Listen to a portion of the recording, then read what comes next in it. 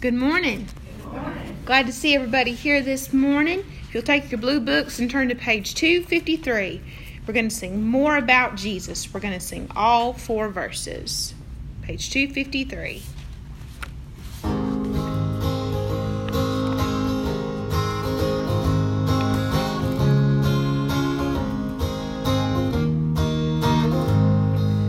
More about Jesus would I know, more of His grace to others show, more of His saving fullness see, more of His love who died for me, more about Jesus, more about Jesus, more of His saving fullness see, more of His love who died for me, more about Jesus let me learn, more of His holy will discern, Spirit of God my teacher be, showing the things of Christ to me, more about Jesus, more about Jesus, more of His saving fullness see, more of His love who died for me, more about Jesus in His word, holding communion with my Lord, hearing His voice in every line, making each faithful say mine, more about Jesus, more about Jesus,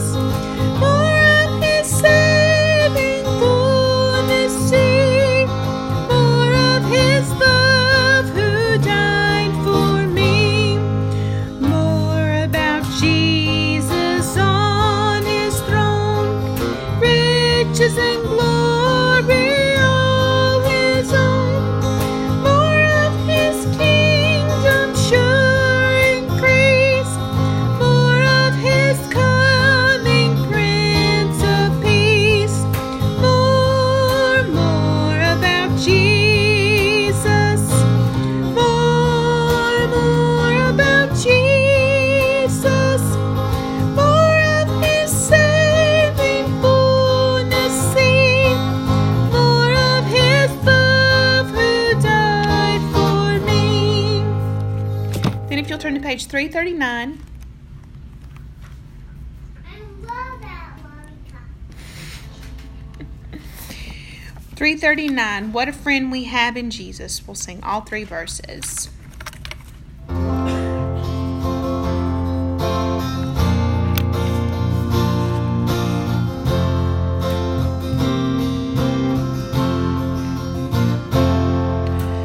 What a friend we have in Jesus, all our sins and griefs to bear. What a privilege to carry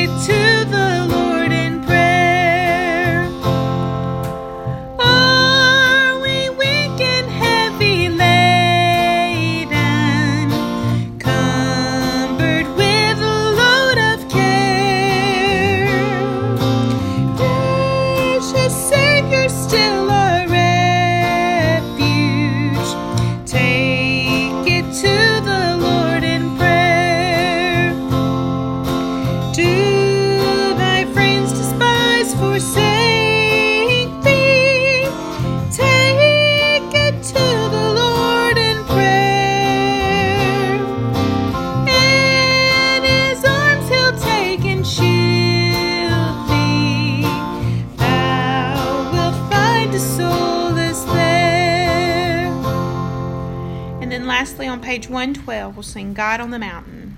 And today, as we're talking about how we're justified by faith, just remember, no matter what we're going through, we can rely on the Lord and His faithfulness. Even when our faith is weak, He's still faithful. And that's good to know.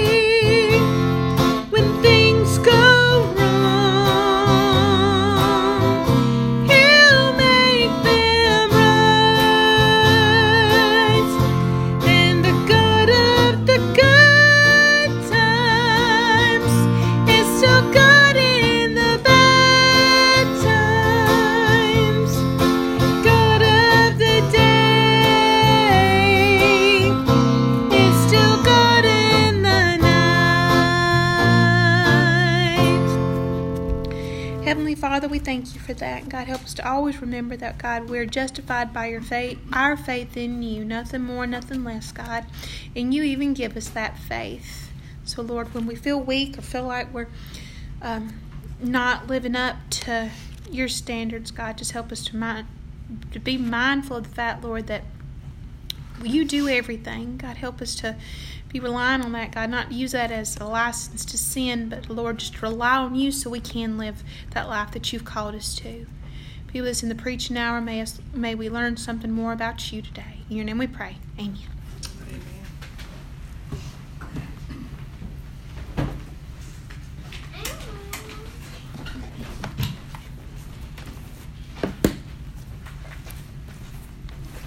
All right, this morning we're still in the book of Romans. We're at chapter 4. If you want to take your Bible and turn to Romans chapter 4 this morning. So far, the first 3 chapters basically has been Paul introducing us to the gospel, the importance of the gospel. And he starts by letting us all know that we need the gospel because we've all sinned. We've all sinned and fallen short of the glory of God. And then as we ended chapter 3, we started with this new thought of how are you justified? How are you forgiven? How are you made righteous before God? If we've all sinned, then how does God make it right? How are we going to make it right? How are we going to be able to stand before God as sinners and Him look at us and say, not guilty? Well, Paul begins a theme here now that we're justified by faith. And so we start here in chapter 4 as he's talking about being justified by faith. He uses Abraham as an example to us, an Old Testament example of how we're justified by faith. He says Abraham was justified by faith. Everybody remember Abraham in the Bible?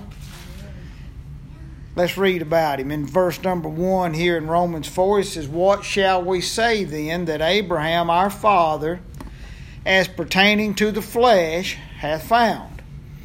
He's talking about according to human flesh. What has Abraham found?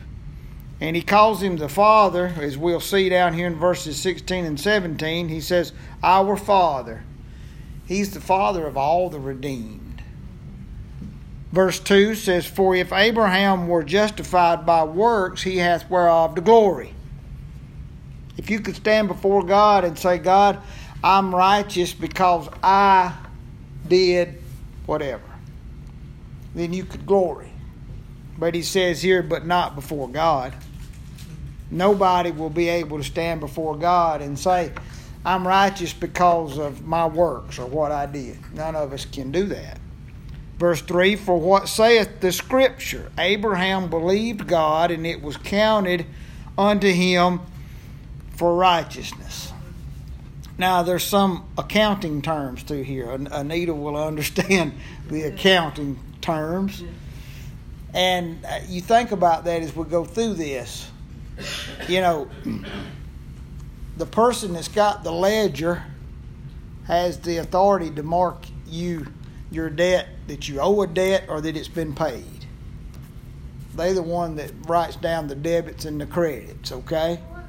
So think of it like that. God really is the accountant. He's the one that's going to say you're guilty, you owe a debt, or you're innocent, your debt's been paid. How does he do that? Well, it says here that Abraham believed God and it was counted, marked down, as righteousness for him. Just because he believed God. That's all he did.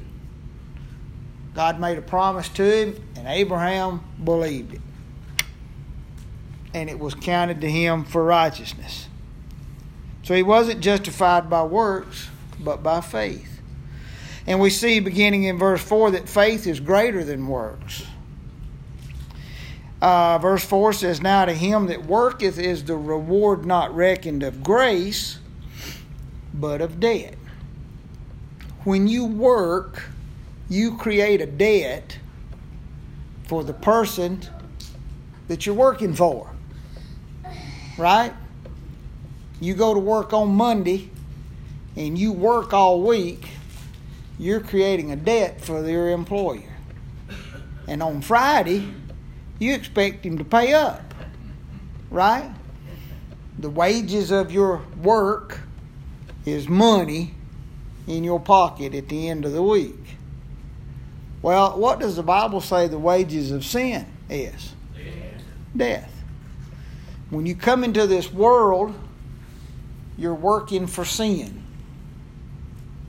We come into this world, we're born sinners. We're slaves to sin from the moment we're born. Sin, we're working for sin. We're a servant to sin. We're creating a debt for sin. Sin has to pay a debt to us. Well, what is that debt? It's death. That's what we're earning as we're living on this earth, working for sin. But praise God, we'll see as we go through this, that somebody paid that debt for us. Somebody earned that for us. Somebody worked for us on our behalf and earned our wages for us. Romans 6:23 says, "For the wages of sin is death, but the gift of God is eternal life through Jesus Christ our Lord." Verse 5 here in chapter 4 says, "But to him that worketh not, but believeth on him that justifieth the ungodly, his faith is counted for righteousness." Now, the one that's working for sin is earning death. But the one that doesn't work at all, but just believes, then they get a free gift. It's counted for them as righteousness. So think about it like this. Sin owed wages to you and me, which is death. Jesus came and worked on our behalf. He says, "Move over, Alan. Let me do this work. Let me earn your wages on your behalf." Now, he wasn't a sinner. If Jesus had been born just a man, he would have been a sinner. Would have had a sin nature. He couldn't have redeemed us. If Jesus was just a spirit, as some wanted to claim, especially early on after the birth of the church, then he really couldn't have died. He would have had no body to die. So he couldn't have earned our salvation either. Jesus had to be both God and man. By being God, he was sinless and perfect. By being man, he could actually take our place. So that's what he did. He took our sins upon him. He earned our wages for us. He went to work. I heard a guy say the other day, and I think he just said this to sort of get people to listen. He says, "You really are justified by works." And of course, you're going to say, "What? That ain't what the Bible says." He said, "You're justified by the work of Christ." Christ did the work. He earned our wages for us, and our wages was death. Now, his body died and was buried in a tomb for 3 days. That proves that he died physically. He paid that debt for us. But when he was resurrected into a glorified body and into eternal life in that glorified body, he proved that he is God, that he not only paid the debt of death, but he conquered it. He went through it and come out of it. And so you and I, through him, can have our sins paid for and have a resurrection one day in a glorified body and have eternal life. Amen? So that's what he's saying here. If you work for something, then you're creating a debt.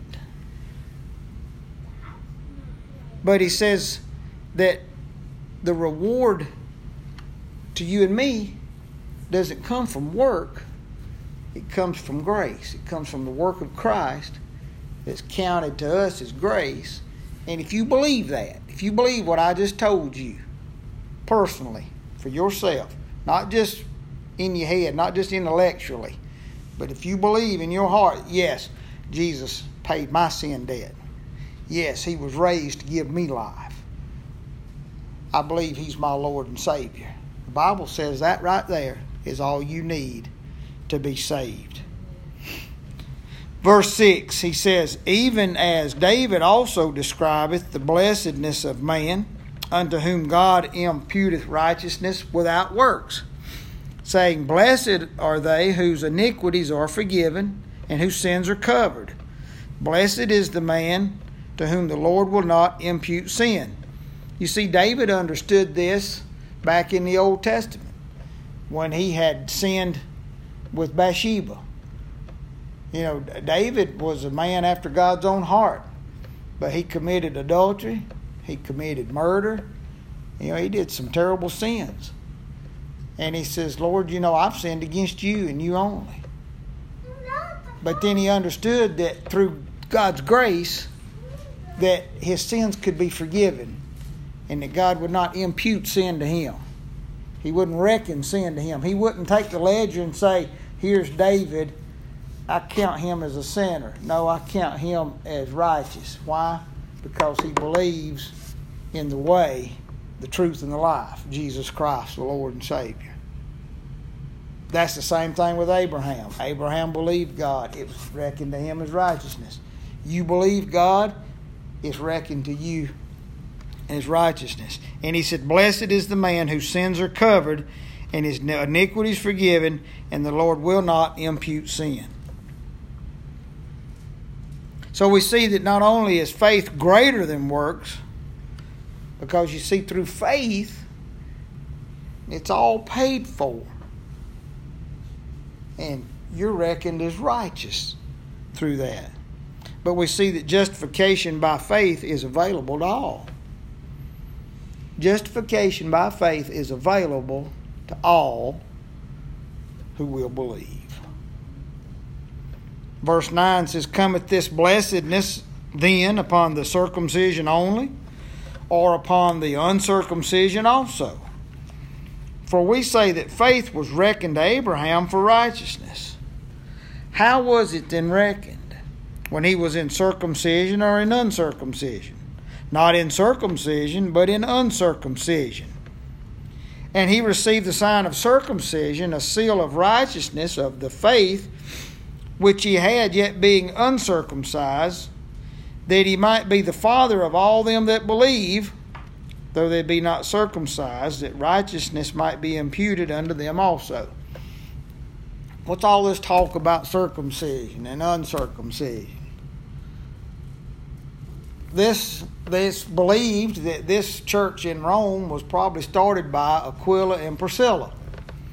Remember, they had met Paul, and they at one time had to flee from Rome because of a decree that was made that the Jews had to get out of Rome.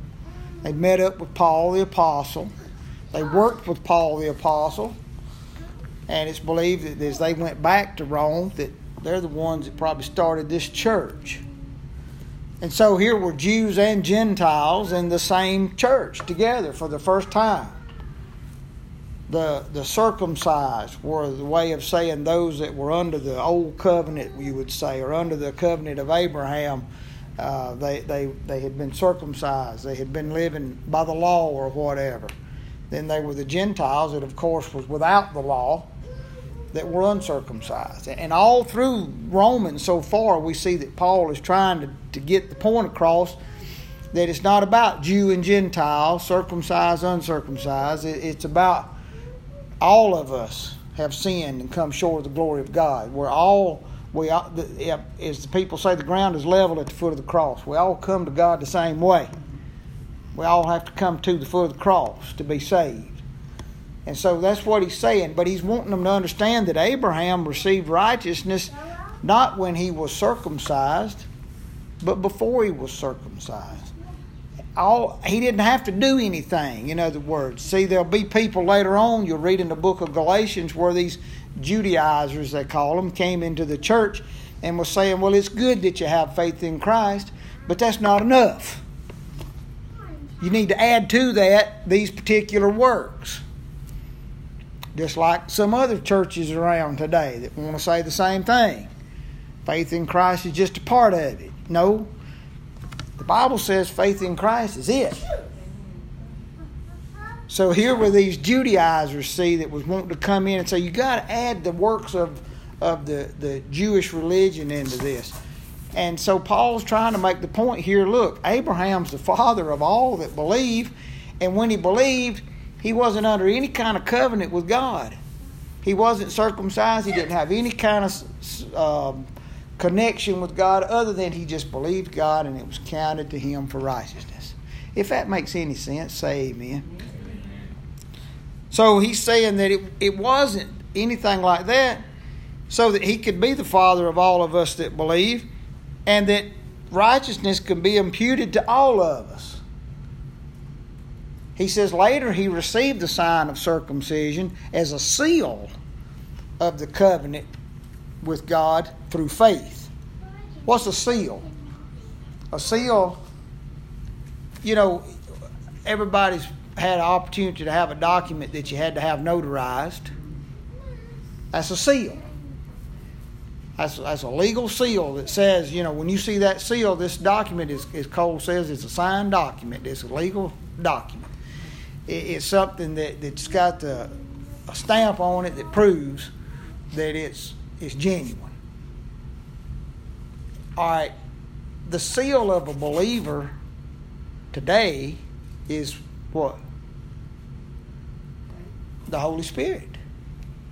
The Holy Spirit. In Ephesians 1, verse 13, he says, in whom ye also trusted, after that ye heard the word of truth, the gospel of your salvation, in whom also after that ye believed, ye were sealed with the Holy Spirit of promise. Ephesians 4:30 says, and grieve not the Holy Spirit of God, whereby ye are sealed unto the day of redemption. So in Abraham's day, circumcision was just a sign, a symbol, a seal that he had believed God, he was counted as righteous, and that was just a seal to say that he was part of that group, if you would. Well, you and I today, when we believe, God puts His Holy Spirit in us. And we're sealed with the Holy Spirit. That's the sign that you and I have been justified by faith. When you believe, you get the Spirit. And listen, you get the Spirit at the moment you believe in Jesus Christ as your Lord and Savior. You get all of the Holy Spirit you'll ever get at that moment in time. There's no such thing as receiving the Spirit again later down the road, or receiving more of the Holy Spirit, or receiving Him in a different way. I do not see that the Bible teaches that. You receive the Holy Spirit once and for all when you're saved. And you get all the Spirit you'll ever get. Now, He might not have all of you yet. He's working on getting more of you, but you don't get more of Him. And you've been sealed by the Holy Spirit till the day of redemption. So when God looks at you and me, He sees that seal. And He knows that we're His. The Scriptures tell us in Romans 8 that the Spirit testifies to our spirit that we are the children of God. That's our seal. I feel like that I'm not making any sense. I'm having a hard time this morning for some reason. But I want you to get this. It's so neat how that the Lord worked on our behalf and earned our wages. And that just believing that, we're no longer connected with sin in any way. The connection with sin has been taken care of. Now we receive through faith the grace and the salvation that comes in the Lord Jesus Christ, and we receive the seal of the Holy Spirit, saying that we belong to Him. I think that's wonderful news. Verse 12 says, and the Father of circumcision to them who are not of the circumcision only, but who also walk in the steps of that faith of our father Abraham, which he had yet being uncircumcised. All right, we've talked about that. Now, verse 13, we're going to see that works equal God's wrath, and faith equals God's grace. You know, when we went through the book of, the two books of Thessalonians, 1st and 2nd Thessalonians, this idea of God's wrath stood out to me like it never had before. And now it's like every time I read something about the wrath of God, it's like it's in big bold print. And you start to see and understand, even here in the book of Romans, as you read this, there's two things that God offers to people. It's His wrath or His grace. Those are the two things it's offered to. His wrath or His grace. And there are those that one day, because they didn't believe in Jesus Christ as their Savior and Lord, they will receive the wrath of God.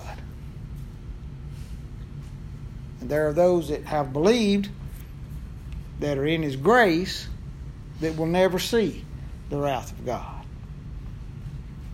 Now He's saying to us here as we read through these next few verses that if you want to try to live by works, all you're going to get out of that is the wrath of God. If you're willing to live by grace through faith, then you get salvation or God's grace. Verse 13 says, "For the promise that he should be the heir of the world was not to Abraham or to his seed through the law, but through the righteousness of faith." In other words, you remember how that the Lord promised Abraham that He would make of him a great nation. Said that his descendants would, He said, if you could count them, they'll be like the stars in the sky or the sands, grains of sand. He said, if you could count them, that's the way your descendants will be. And He wasn't just talking about Jews. He was talking about people of faith, Jews and Gentiles. And in verse 14 He says, "For if they which are of the law be heirs, faith is made void, and the promise made of none effect." In other words, if you could become a child of Abraham, let's say, if you could become an heir with Abraham through the law, then there's no need for faith. If any one person in this world could ever live a perfect life and stand before God and say, I made it here on my own merit because I kept your law, then we'd all be in a mess, because that'd be how it would go. If one could do it, then we all could do it. But none of us can do it. So God made the way for us. So He said if it was by the law of faith, it'd have to be void. Because the law worketh what? Wrath. For where no law is, there is no transgression. So if you're working and trying to earn God's favor through the law, you're going to fail, and all you're going to get out of it is His wrath. And you can look through the notes if you have them and see, I listed several places in the book of Romans where it talks about the wrath of God. But verse 16 says, "Therefore it is of faith that it might be by" what? Grace. So works equals the wrath of God. Faith equals the grace of God. You want God's grace? Then you got to put your faith in the Lord Jesus Christ. In Romans 5 verse 9 it says, "Much more then, being now justified by His blood, we will be saved from wrath through Him." You see, when you become a child of God through faith in Jesus Christ, you're saved from the wrath.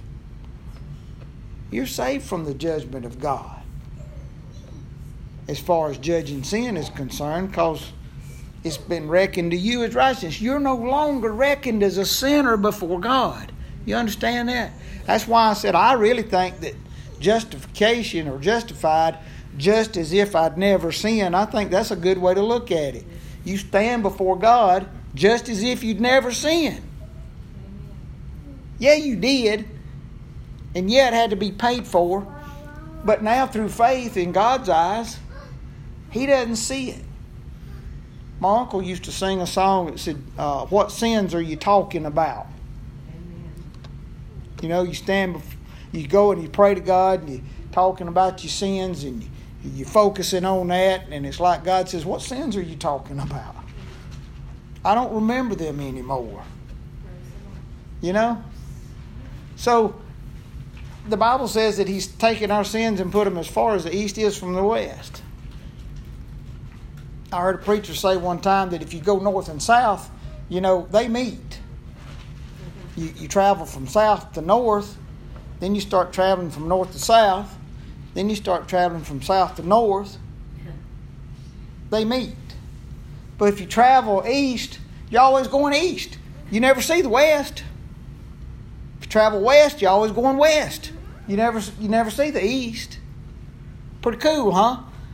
And God says that He's thrown our sins as far as the east is from the west. They never meet.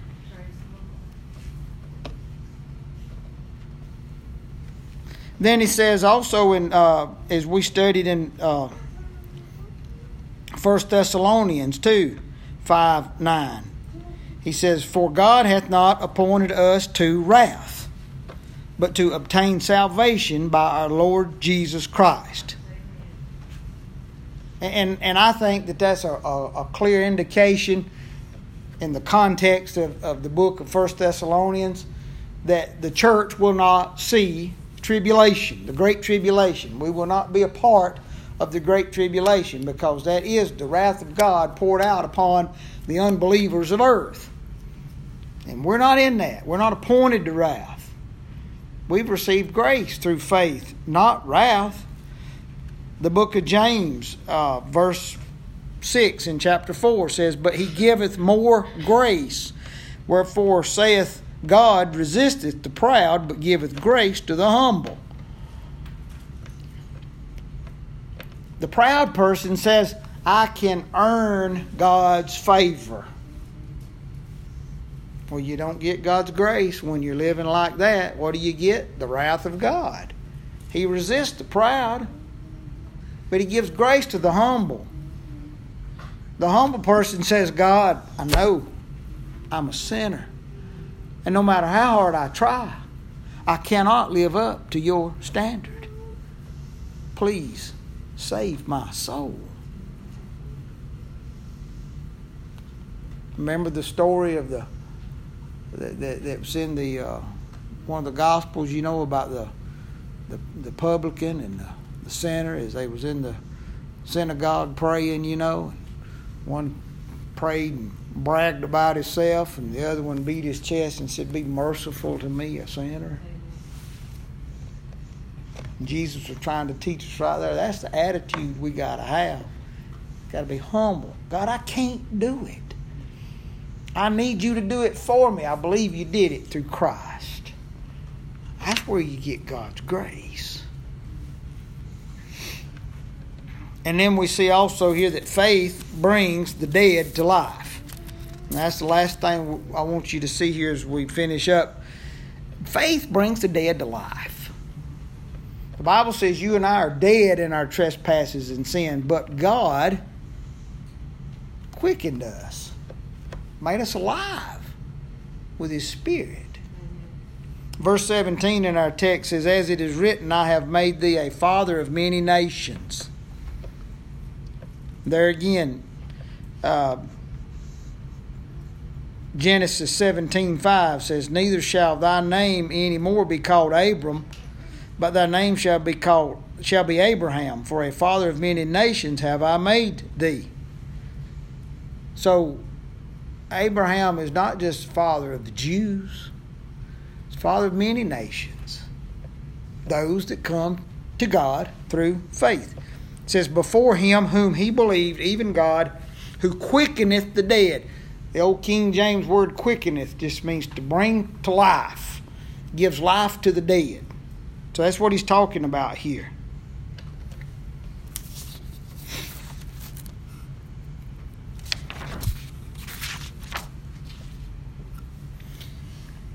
And he said, "And calleth those things which be not as though they were." Hebrews 11:1 says, "Now faith is the substance of things hoped for, the evidence of things not seen." Look, you can look at something and say, well, it's whatever. If God looks at it and He says it's something else, it's because He don't see it as it is. He sees it as it will be. And that's what faith is about. Faith is not looking at the things as they are, but as God says they will be. You see, I see myself right now as I am. And as I am right now, I'm saved. God's Spirit lives in me, but I have a split personality because the old remnants of my sin nature still dwell in me as well. And I'm like Paul in Romans 7 at times. You know, the very thing that I want to do, I can't do. And the very thing I don't want to do, I find myself doing. I struggle with that old man. He wants to come in and have his way with my body and my mind. But yet the new man that I am wants to yield my body and my mind to Christ. Does anybody else have that struggle? I've heard it said that Charles Haddon Spurgeon said dead men don't wrestle. The fact that you wrestle with that is evidence that you're saved. Because if you wasn't wrestling with it, there's nothing in you that says, hey, this is wrong, I shouldn't do that. But God calls things as He sees them. When I read in the Bible that Paul looked at a church like the Corinthian church. You ever read the book of 1 Corinthians? That church, boy, I mean, they were in a mess. They had a guy in the church that was living in incest and living in an adulterous affair. They were taking each other to court, suing one another. They couldn't get along. Some in there says, well, I'm of Paul and I'm of Apollos. You know, they were divided. I mean, they were in a mess. They were abusing the spiritual gifts, abusing the Lord's Supper. I mean, think about all that. What would you do if you walked in a congregation like that? You'd think, well, the Lord ain't here. I'm going somewhere else. But read the first chapter. How Paul talks about how God has blessed them and what a wonderful work He's done in them. And you know what he calls them? Saints. He calls them saints. How could he do that? Because God calls things not as they are, but as they will be. As He sees them in the future. God calls me a saint, calls you a saint. Has nothing to do with your behavior at this moment in time. Has nothing to do with anything like that. God already sees you and me as saints. Why? Because His Spirit lives in us. And we're saved forever. He already sees us as we will be. And that's good news this morning, isn't it? Verse 18 says, who against hope believed in hope, that he might become the father of many nations, according to that which was spoken. So he shall thy seed be. And being not weak in faith, he considered not his own body. He considered not his own body, now dead, when he was about 100 years old, neither yet the deadness of Sarah's womb. Now, J. Vernon McGee brought out an interesting point here that I want to share with you. He said that Sarah's womb was like a tomb.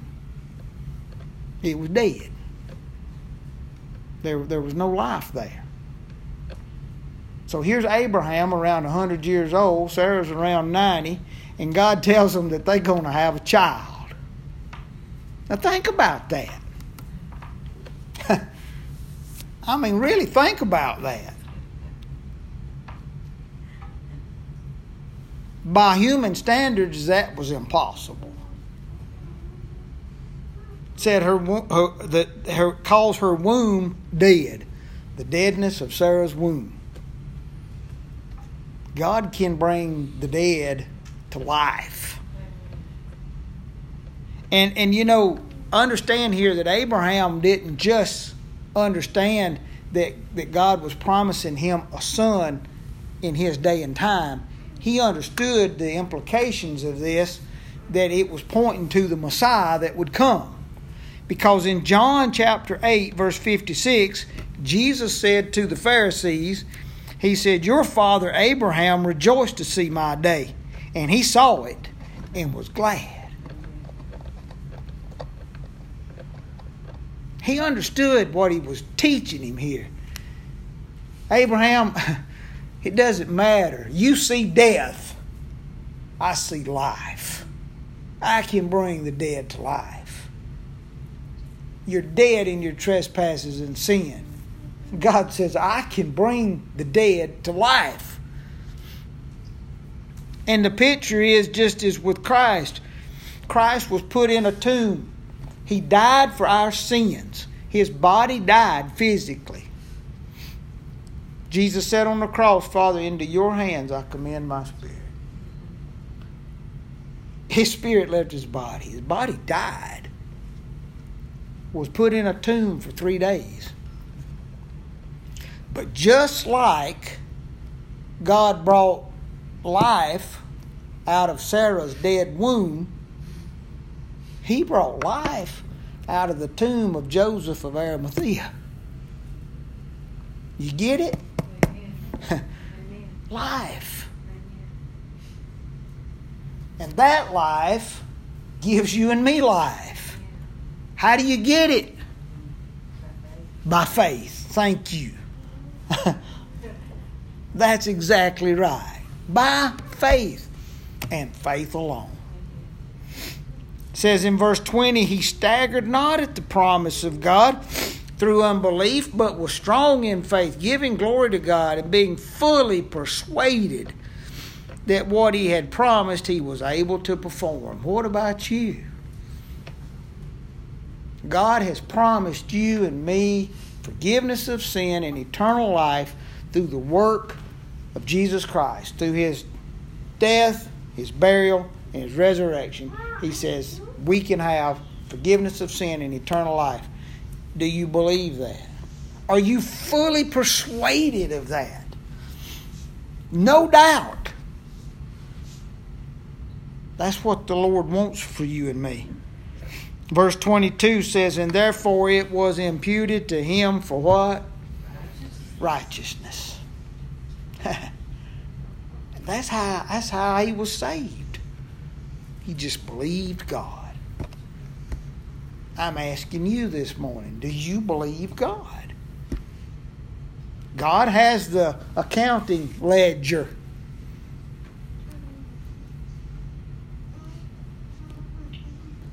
And if you want to work, then you're creating a debt for sin that will be owed to you one day, and it will be paid to you, and it'll be death. But if you believe that Jesus has already settled things for you with sin, and that's been paid, and that in him is forgiveness of sin and eternal life, then just believing that, the Bible says God credits it to you as righteousness. Verse 23 says, now it was not written for his sake alone that it was imputed to him, but for us also, to whom it shall be imputed, if we believe if we believe on him that raised up Jesus our Lord from the dead. There again, just as God brought life out of Sarah's dead womb, he brought life out of the tomb of Joseph of Arimathea when our Lord was raised in a glorified body for all eternity for us.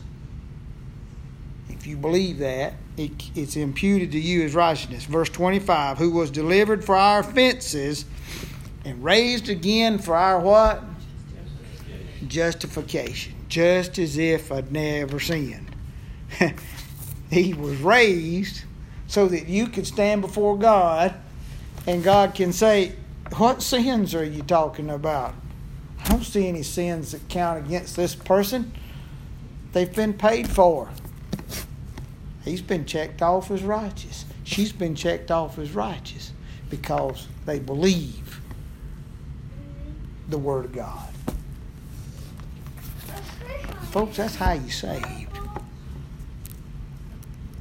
You believe God. Let's pray. Father, in the name of Jesus Christ, thank you for this message this morning. I pray that you've preached it, and I pray you'll put it in the minds and hearts of every one of us in accordance with your will and for your glory. Apply it to our lives. I pray for anyone this morning, Lord, that's not sure if they're saved, that they'll understand that all they have to do is believe the Word of God, that Jesus paid it all. All to Him we owe. Sin left a crimson stain, but He washed it white as snow. Go with us and lead us and guide us for your glory. In Jesus' name we pray. Amen.